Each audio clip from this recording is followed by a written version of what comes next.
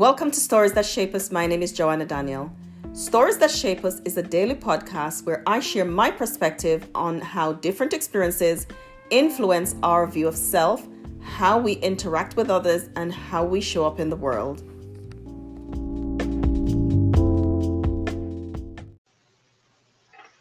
Hello and welcome to Stories That Shape Us. My name is Joanna Daniel. This week on Stories That Shape Us, I'm going to be dealing with, perhaps for the first couple of days on the Stories That Shape Us, I'm going to be dealing with the subject of abuse. And so I want to let you know now from the beginning, the topic is going to be challenging, especially for today's topic. And so if you are ready to be challenged and empowered, stick around. But if you are not and you're a little bit sensitive to the subject, then I'm suggesting that maybe you wouldn't want to listen to this one or these couple of podcasts that is coming up. But if you want to be challenged to grow, then stick around. For those who are regular members of this community, I know that you will understand this content and this subject and the necessity of talking about it. So here we go. So today's topic is a woman is not owned by her husband. That's cultural. It's not biblical that a woman is owned by her husband. And that's why I made the disclaimer at the beginning that if you're ready to grow, then you can stay. If not, then you might find this challenging. But a woman's not owned by her husband. I know that, and I posted this week on my Facebook page, on Wounds to Scars Facebook page. And, somebody said something that was really important. She said, isn't it sad that we still have to say this? And it's unfortunate that we still have to say it, that we're not owned by anyone except God. And that any husband who wants to own their wives, and that's an issue.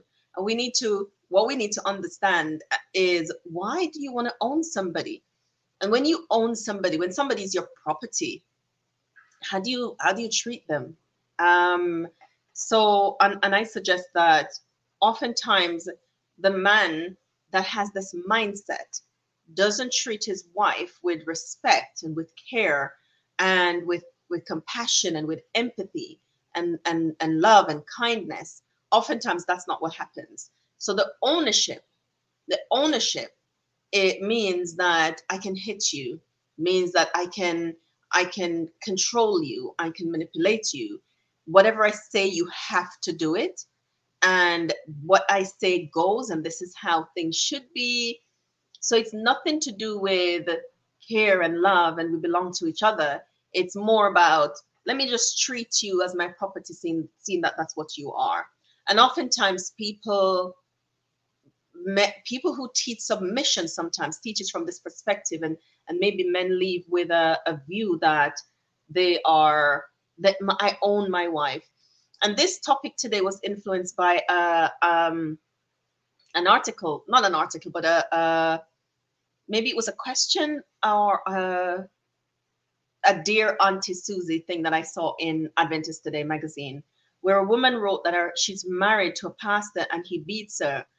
And she told him it's not biblical, but he says that, he owns her, so he can do whatever he wants. And when she goes to church, she hears other men talk about how they keep their wives in line by beating them. And I thought, how incredible is this, that they are men who are Christian men who are supposed to be teachers of truth, not only through speaking it, but through living it, is having this idea of ownership. So if a man is telling you that he owns you, it's an excuse for abuse.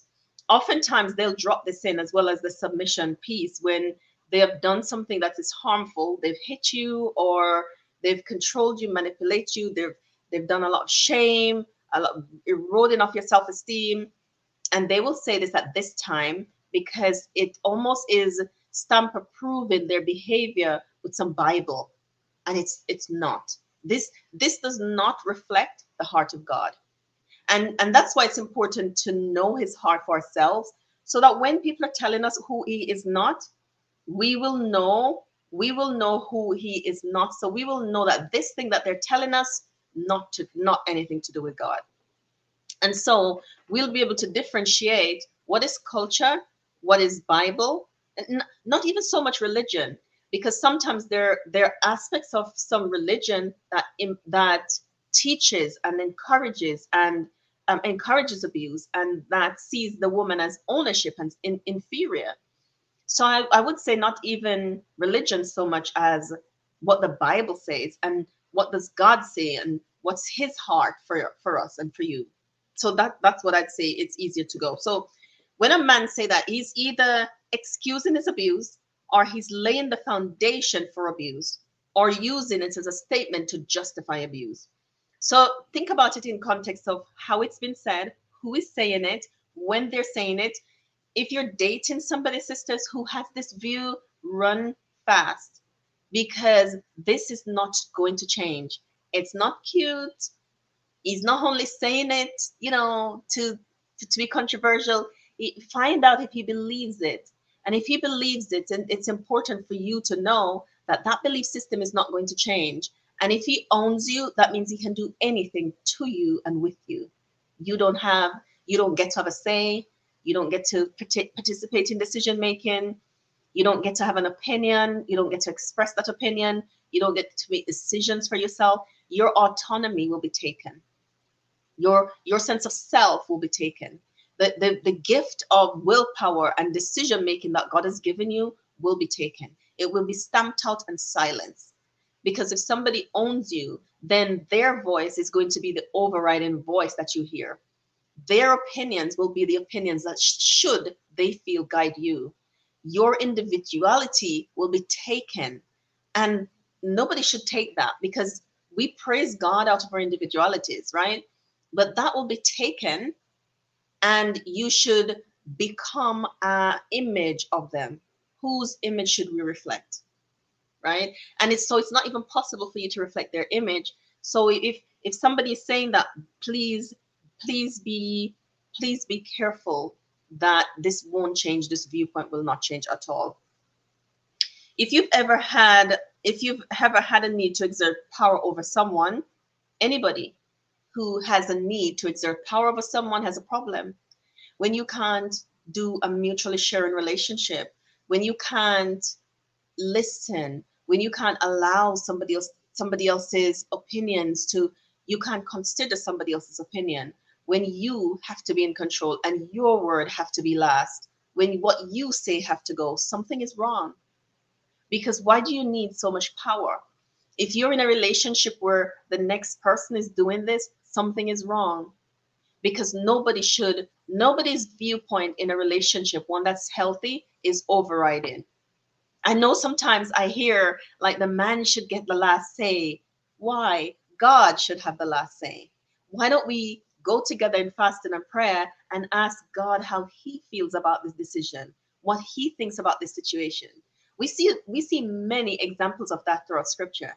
For example, in Second Chronicles 20, when Jehoshaphat, the armies came, he called a fast throughout Judah. Everybody did, and they sought the Lord, and he answered. So if there's a decision that needs to be made, as opposed to thinking you in your infallible self, in your fallible self rather, feel that your decision is the right one and should take precedent, why don't you call a fast in your home? I know this will take a lot of humility, but this is his method. Call a fast in the home. So that everybody, there's this big decision. If you don't want to include the children because they might be too young, you and your spouse fast. Call a fast in the house. Say, let us all fast about this thing and pray about it, because we want to know what God says we should do. You and your spouse call a fast. We have different opinions on this idea. I feel strongly in this direction and you feel strongly in this direction. Let us shelve the decision for a while and let us fast and pray and ask God for his guidance. And so we're not trying to convince the other of our position. As I'm saying this, I think of a church that is healthy will take this position too. And because people are in leadership, wouldn't naturally feel like their decision is the better decision. And if it's a place of stuckness, fast and pray until God sends answers. So we're not spiritually abusing or emotionally abusing anyone with what we feel should happen. I think sometimes when we have children and We want them to make decisions as well, especially when they're in the older teen years and they're making decisions about university and career or where to move to. And there's a battle sometimes in what you want and what they want. Then we call a fast and said, let us pray about this and ask God for his guidance. When they're younger and we're making the decisions, we still sometimes need to go to God because we can't assume that we know. And so I know I've extended this a little bit because the model for relationships is 1 Corinthians 13, where we're going to love.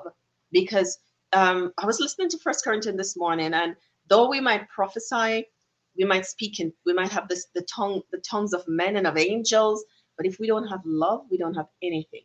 And I submit to you, friends, that it's not love when somebody else wants to own you and control you, when somebody else feels like their decision is the best one and the only one and nothing else will work. It's not love when you're not being listened to and your thoughts are not valid and valued. It's not love when you're put down, when you're isolated from your family and friends, when you're hit. It's not love. It's not love when anybody's telling you that you're owned by somebody else and that it's okay for them to treat you the way they do because they own you. Doesn't matter how much scripture this person quote. Doesn't matter how many Bible scholars they quote, prophet. It doesn't matter what they do. That's not the heart of God.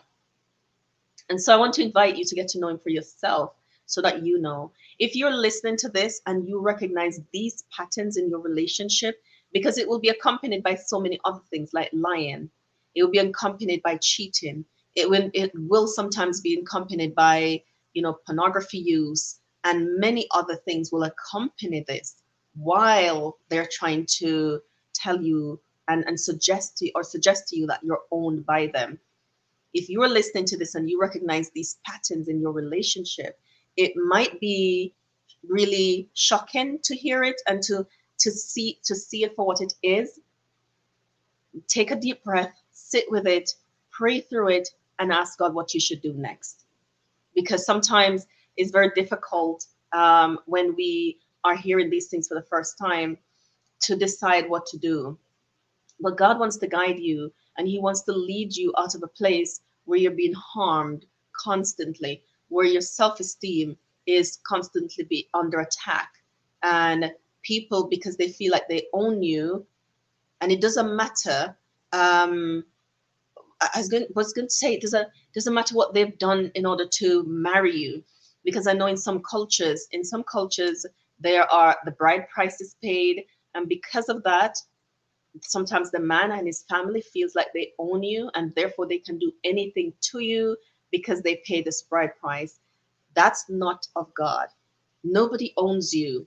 It doesn't matter what the demands of culture were, that you got to marry to someone.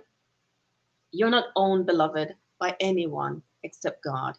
And he loves you with an everlasting love. He sent Jesus to die on your behalf. Nobody else gets to be your decision maker. Nobody else gets to be your thoughts.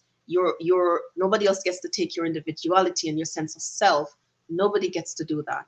Nobody. Your price is of infinite value. The Son of God died for you. So somebody who paid a bride price, however much it was, they can never pay what Jesus did for you. You're of infinite value. They don't have that much. So they don't get to manipulate, control, abuse, harm, shame you into submission to their will. So if you hear yourself in this story, just sit with it, take some time and pray through it and ask God for your next steps. Because I've seen it over many years that he does give next steps. Now, next step sometimes takes a lot of courage, and you might need some hand holding with that courage. But ask him to send people to hold your hand as you do the next steps. Thank you for joining me in this episode of Stories That Shape Us. I hope you'll join me on the next story.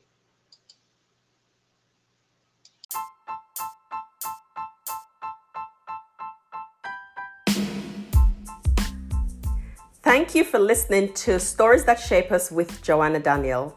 To learn more about Wounds to Scars and the work that we do with adult survivors of childhood trauma and women who experience abuse, you can visit our website at woundstoscars.com.